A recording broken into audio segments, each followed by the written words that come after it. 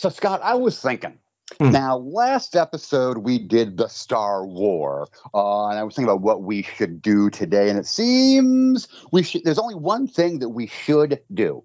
What's that? The Star Trek. Oh, it's like a theme restaurant. Speaking of themes.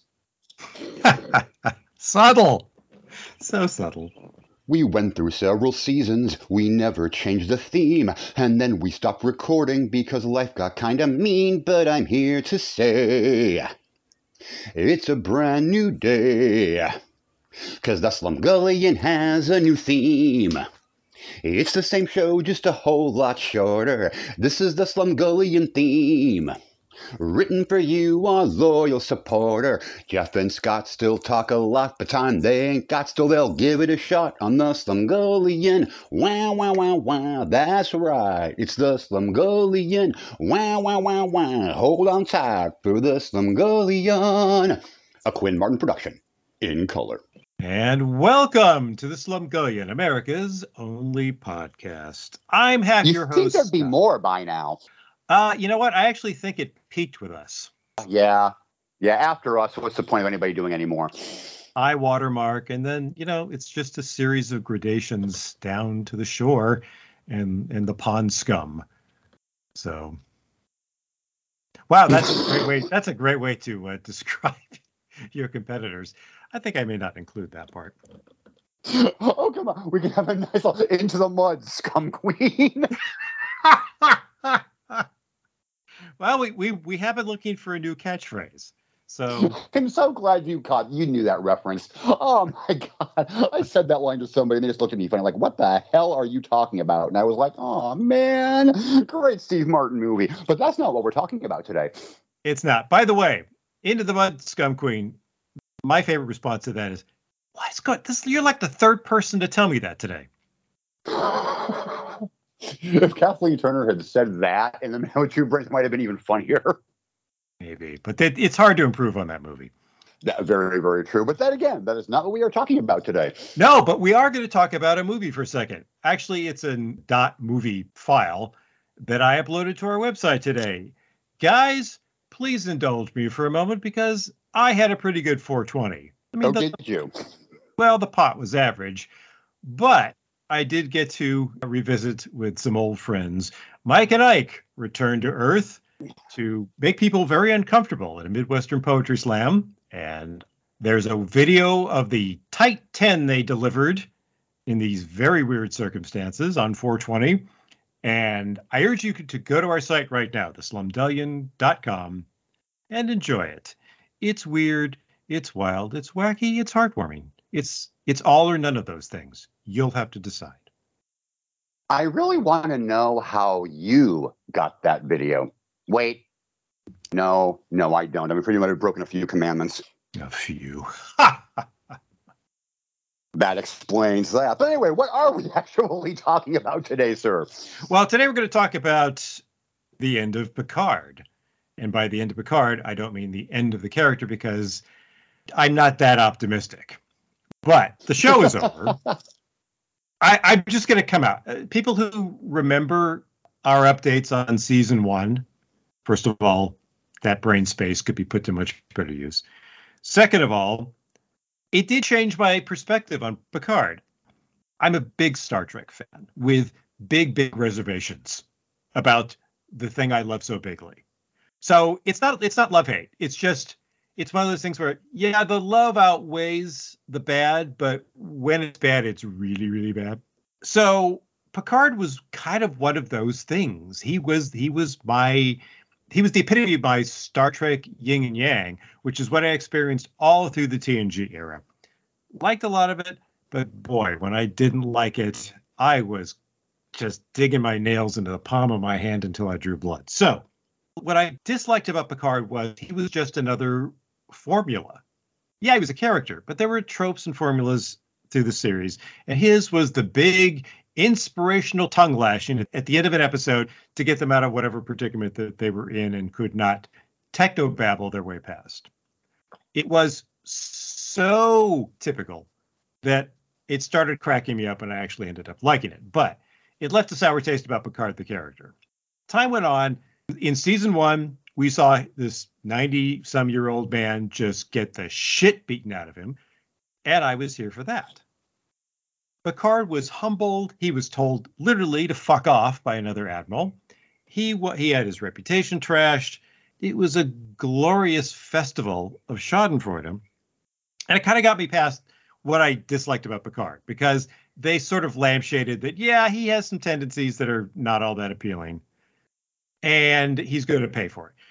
So at the end of Picard season 1, I was very happy with what I'd seen, and I was ready to see more. Season 2 came. I thought, oh, you know what? I'm fine. I'm good.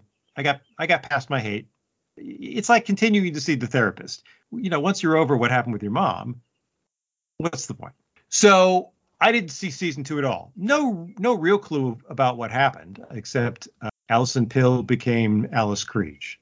That's all I know. And I don't even know if that's true.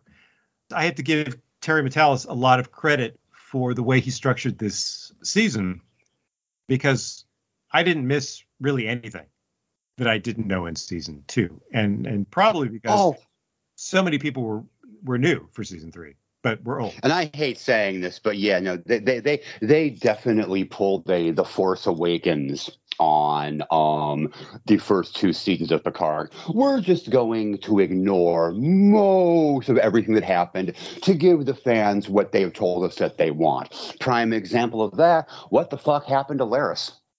Yeah. She was in the first episode of this season, but then blammo, much like almost all the other characters from Picard season 1 and 2, they vanished. Well, this is the studio takeover gambit writ large. You know, every time they fire the head of production at some motion picture studio, and they fire his team, everyone goes out. They bring in a new executive suite, and those people make it job one to shit on whatever was done by the previous regime. Now, the showrunners of Picard season 3 were not the showrunners of Picard season 1. Right. Characters like Laris, other characters, other situations were all things they inherited. And sometimes you inherit great stuff. And sometimes you inherit, you know, your uncle's fishing cabin in Michigan's Upper Peninsula. And there's a lot of spiders in it. It just gets broken into a lot, and then eventually it burns down. That's kind of, I think, what Terry Matalas thought he inherited. So he made a lot of the stuff his own. Now, as it happens, I like his version of Star Trek, because his version of Star Trek is nostalgic about a lot of the same things I am. I like about maybe 70% of his version of Star Trek. Now, I will say this. While I had said after episode 9 that my interest in Star Trek Legacy has severely diminished because of the death of Captain Shaw, after the end of the season, after the end of The Last Generation, I got to say, I'm actually kind of looking forward to it now. If we actually got Captain Seven, First Officer Raffi, and Guidance Counselor Jack on the Enterprise G, I'm kind of for that. Mm-hmm. I'm actually completely and totally down for that. And as much as I hate the fact that they killed Shaw, I think they killed one of the most interesting characters that Star Trek has created since Deep Space Nine. I actually understand it. It wasn't about Shaw, it was about Seven's journey. And I'm accepting that now just because I loved her as captain of the Enterprise. As a character arc, I thought that was beautiful. I want to say, oh, well, he's just a character who blew up, and that happens sometimes. It's a harmonic convergence of actually charisma and a particularly well-cast part. But I don't think that's the case here. I don't think what happened with Shaw was accidental at all. I think he was deliberately written to be antagonistic and off-putting in the very beginning, which is what, in an average series of Star Trek, Shaw would have been the obstacle that she had to get past to complete her arc. As you said, yes, it's Seven's arc. He was just the antagonist, except he wasn't. Mm-hmm. And at the very end, he's the thing that actually gets her, boosts her over the obstacles, which are her own mental blocks at that point. I'm sure there's a fair amount of survival guilt, particularly. The captain died. One of the things you're supposed to do as a first officer is make sure the captain doesn't die. So she couldn't have been feeling good. And when she gave that speech, oh yeah, to her, willing but uninspired and frankly terrified group of surviving officers on the bridge, to say that, we're all that's left of Starfleet, she said, "We've lost our captain." And there was a look on Jerry Ryan's face. Her expression didn't really change, but you could tell that those words were like a stab in the heart. Yep. Lost our captain. I saw that too, and I was like, okay. I mean, here's the thing. As much as I may have been frustrated by plot points or way certain story beats were done, or, well, lack of story, the individual moments in this season were amazing. Yes, they were. There were some truly phenomenal individual moments throughout the entire season. I mean, my God, the Data lore thing, that whole sequence with just Brent Spiner, at the top of this form, that first conversation between Beverly and Picard. I mean, that was some of the best acting either the two of them have done in that show. Yeah. Data putting his hand on Picard's shoulder when he doesn't know what to do. Why am I sensing joy in the finale? Yeah, that was funny, and then just that maniacal look on his face when the focus shifted. Oh, that was perfect. This was a level of Star Trek with a jokiness that did not make me cringe. Let me rephrase that. That's not even fair. Okay. These are Star Trek scripts with wit rather than jokiness. There is a lot of humor in the show, much more than there used to be. And when there used to be, again, it was spotlighted and they'd be helped on and off the stage by clowns. It was highlighted. Jonathan Frakes delivering the final episode on, do you even hear yourself? I mean, yes. Chef's kiss. Well, since you brought him up, I always liked Jonathan Frakes. Absolutely. I liked his easygoing performance. I liked he had a character. He committed to it. He committed to his scenes, but he played it at a tone like, to a certain extent, I'm wearing pajamas and this is all ridiculous. But let's have some fun. I'm having fun. He was like a guy who was having fun, so invited you to have fun with him. But that kind of covered up with, that sort of kind of easygoing charm that goes a long way in a long-running series. He's a damn good and subtle actor. There's a ton of stuff he did, especially in the prison scene with Marina Sirtis, or when he was with Michael Dorn in the Borg Cube. There's stuff he's doing that is very minimal, but it's so obvious what's going on with his character. I don't know if that's just, if you're going to get good, by 71, you're going to be damn good. Or if it's just the writing gave him enough to play to show layers that were already there and always there. I have always been a fan of Jonathan Frakes as an actor and as a director, but there was that's the thing. The thing about Next Gen for me, as always, like I said, I didn't like a single character the first couple seasons. I didn't even start liking the show really until Best of Both Worlds. True story. I mean, I liked Measure of a Man. That was the first show where I went, wow, this could be interesting. But Best of Both Worlds was when I went, okay, I am completely in. And with Star Trek, I mean, granted, they tried it, but at the end of the Next Generation, there still wasn't that much character evolution. The big character evolution in Next Gen was Picard finally sitting down to play poker. It was nice, but that was pretty much it. The characters were pretty much the same characters in the beginning that they were at the end, more or less. In this one, they were able, I hate using this as an example, it's the only way I can do it. They wrote the Next Gen characters with Deep Space Nine writing. I don't know why you hate that example, because it is apposite at the very least. But to me, that is really how I feel about this. They took the Deep Space Nine level of characterization, which the Next Gen never got.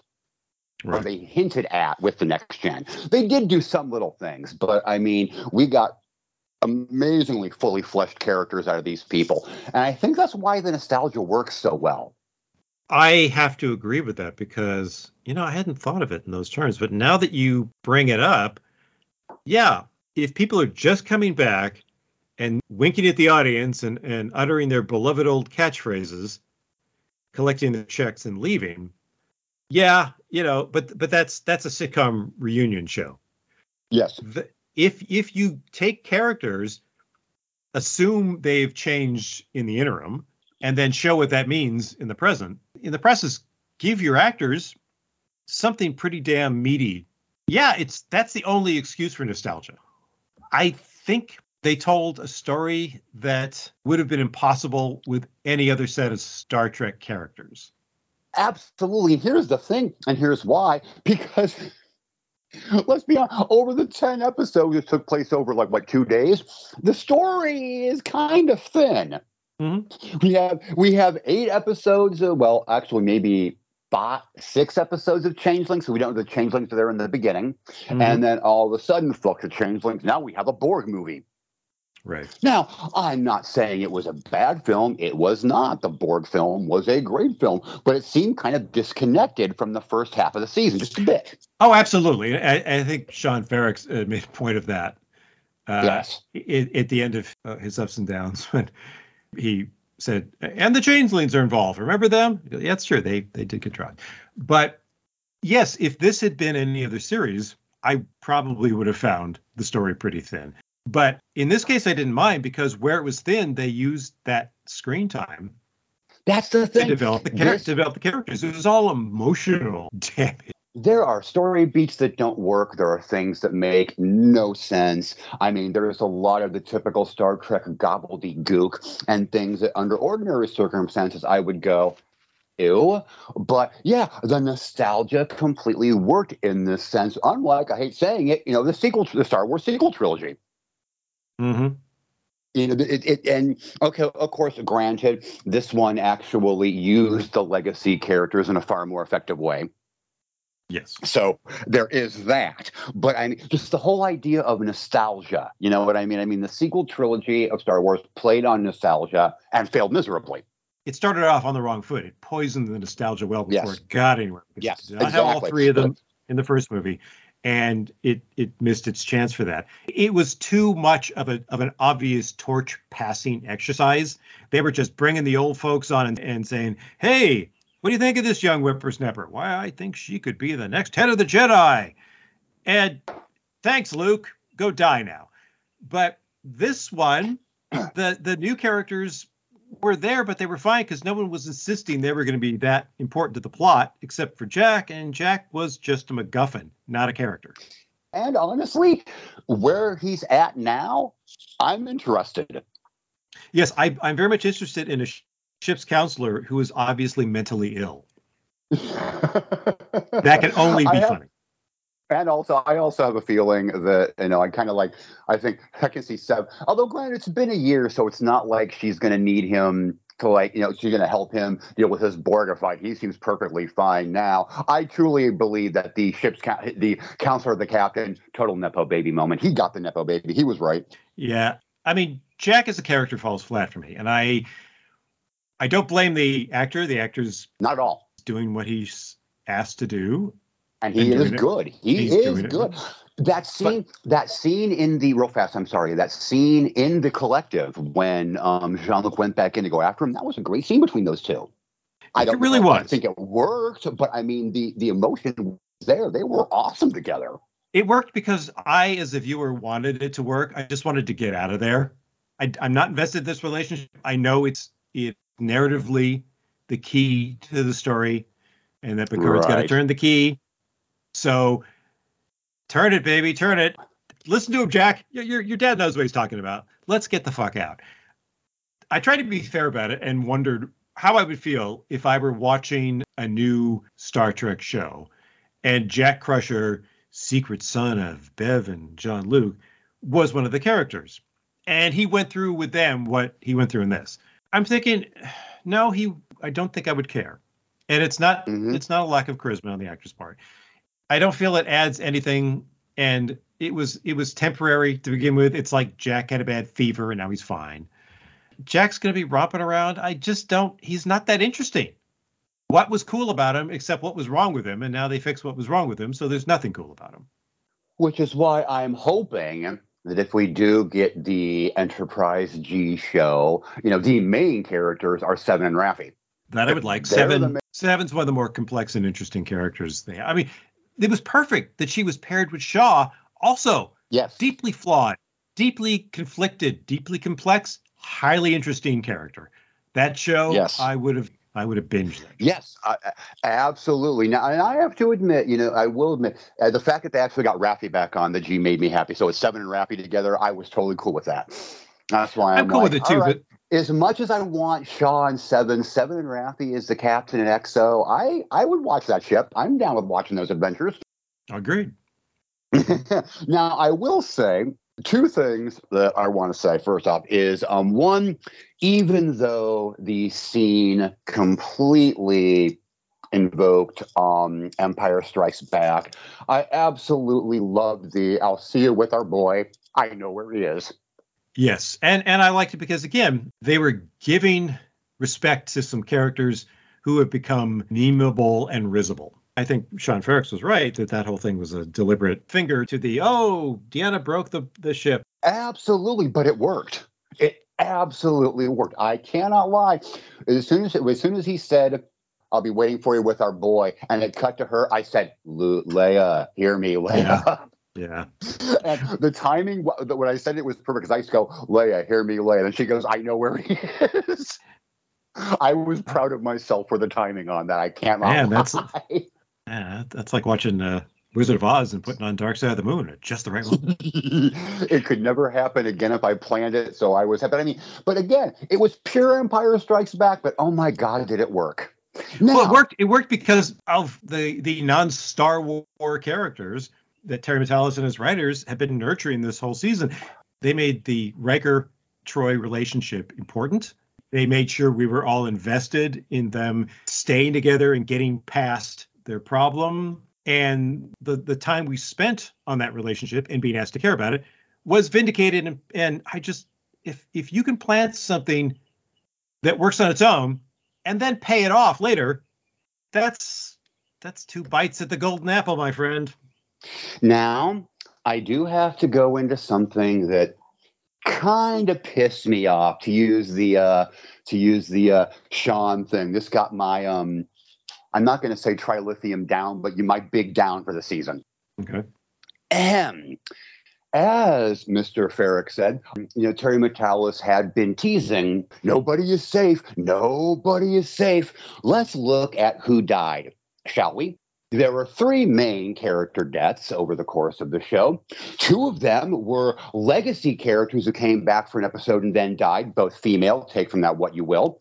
And the third was Shaw.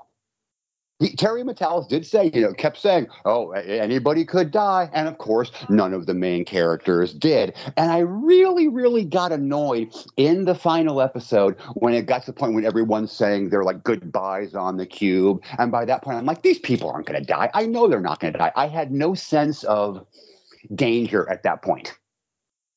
That's not what those scenes are about, though. I know exactly what you're saying, and I'm picturing those scenes in my head. And what I think about in moments like that isn't that the director or the writers are trying to make me think that the danger is real. In a movie, it's certainly possible, but in this kind of enterprise, if you pardon the expression, it's not very likely. I didn't think they were going to die, but what that moment was about for me was, the old death concentrates the mind thing. It's like, somebody's finally going to try to say something that they should have said a long time ago. And he didn't even get it out. Picard, in his attempt to tell Riker what he means to him, Riker just cut him off and says, "I know." And when the fact that Riker cut him off and didn't make him say it shows that Riker does indeed know. That's what that moment was for me. The moments worked. That's the thing. I mean, the individual moments worked. But again, I got to the scenes. I'm like, I'm really feeling no danger here at all. I mean, like the emotional beats worked, if that makes sense. Mm-hmm. But not the through line, but you know what I mean. I mean, the individual beats worked, but the journey itself overall didn't work for me.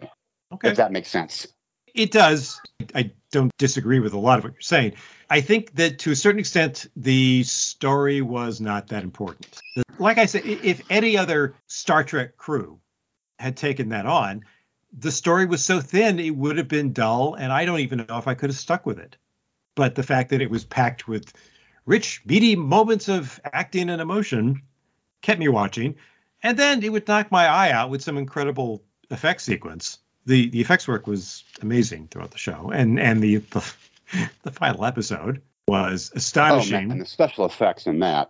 Yeah. Yeah. So I give the showrunners a lot of credit for what they did. And what they did was kind of unconventional. It was a sitcom reunion show, writ large, with the fate of the universe at stake. And starring a bunch of elderly but beloved actors playing iconic characters. There's so many ways to disappoint or piss off the audience that the fact that you even tried is bold. I don't necessarily admire it because people try a lot of things they shouldn't have. Like in 1955, ABC tried to turn Casablanca into a TV series starring film noir stalwart Charles McGraw as a sort of low-rent Bogart Monkey. And it was all about Rick getting caught up in Cold War anti-commie nonsense. It was the second least successful show of that season and quickly put out of its misery. Then in like 1983, NBC tried it again with David Soul cast in the Bogart role. I remember that. So that wasn't worth doing. That wasn't even worth trying. This, I think, was worth trying, and I think they pulled it off. And you know how nitpicky I get about plot holes and things that don't make sense or loose ends. To me, this was the rare occasion when it wasn't really about that. The pleasures of the series went beyond whatever the narrative offered me, whatever thrills and chills and moments of, It was mostly, mom and dad, or Uncle Riker, Uncle Worf killed somebody. It was that kind of just going through an old photo album. Oh yeah. And then of course, I do have to bring up, because I know I wanted to ask your thoughts, because I know you have thoughts, the post-credit scene. How do you feel about the return of Q? Okay, so Q, yeah. Q, never my favorite character. John Delancey, a bundle of joie de vivre. Enjoy him very much. Hate the character. Became an annoying crutch. And it just made so much of the early years of the show silly and heavy going for me.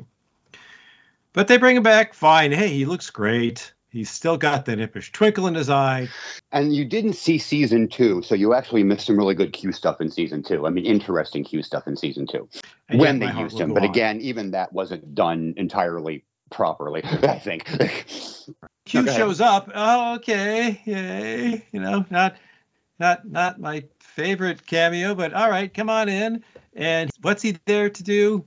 He's there to start shit with Jack, my other favorite character. And all I could think about was the end of the MST3K episode Warrior of the Lost World, where Robert Ginty is taking his leave of Persis Kambata because, he's a post-apocalyptic drifter and he's, he might be needed in some other part of the world to kill people and mumble lines. And she says, "I'm not sad you're leaving. Our journey is just beginning." And of course, the guys in the theater scream. That was the kind of thing. Oh, Jack. Yeah, Picard's trial is over, but Jack, it's just beginning. But you know what? I think Seven would be the only other person in Starfleet to punch a Q. I hope so, because I would expect nothing less. I want to see Seven deal with Q. She would take no shit, and that would make me very happy. And on that note, it's late. It's time to go. It's late. But you should know that we'll be back before too long. You didn't get a brand new song because I lied.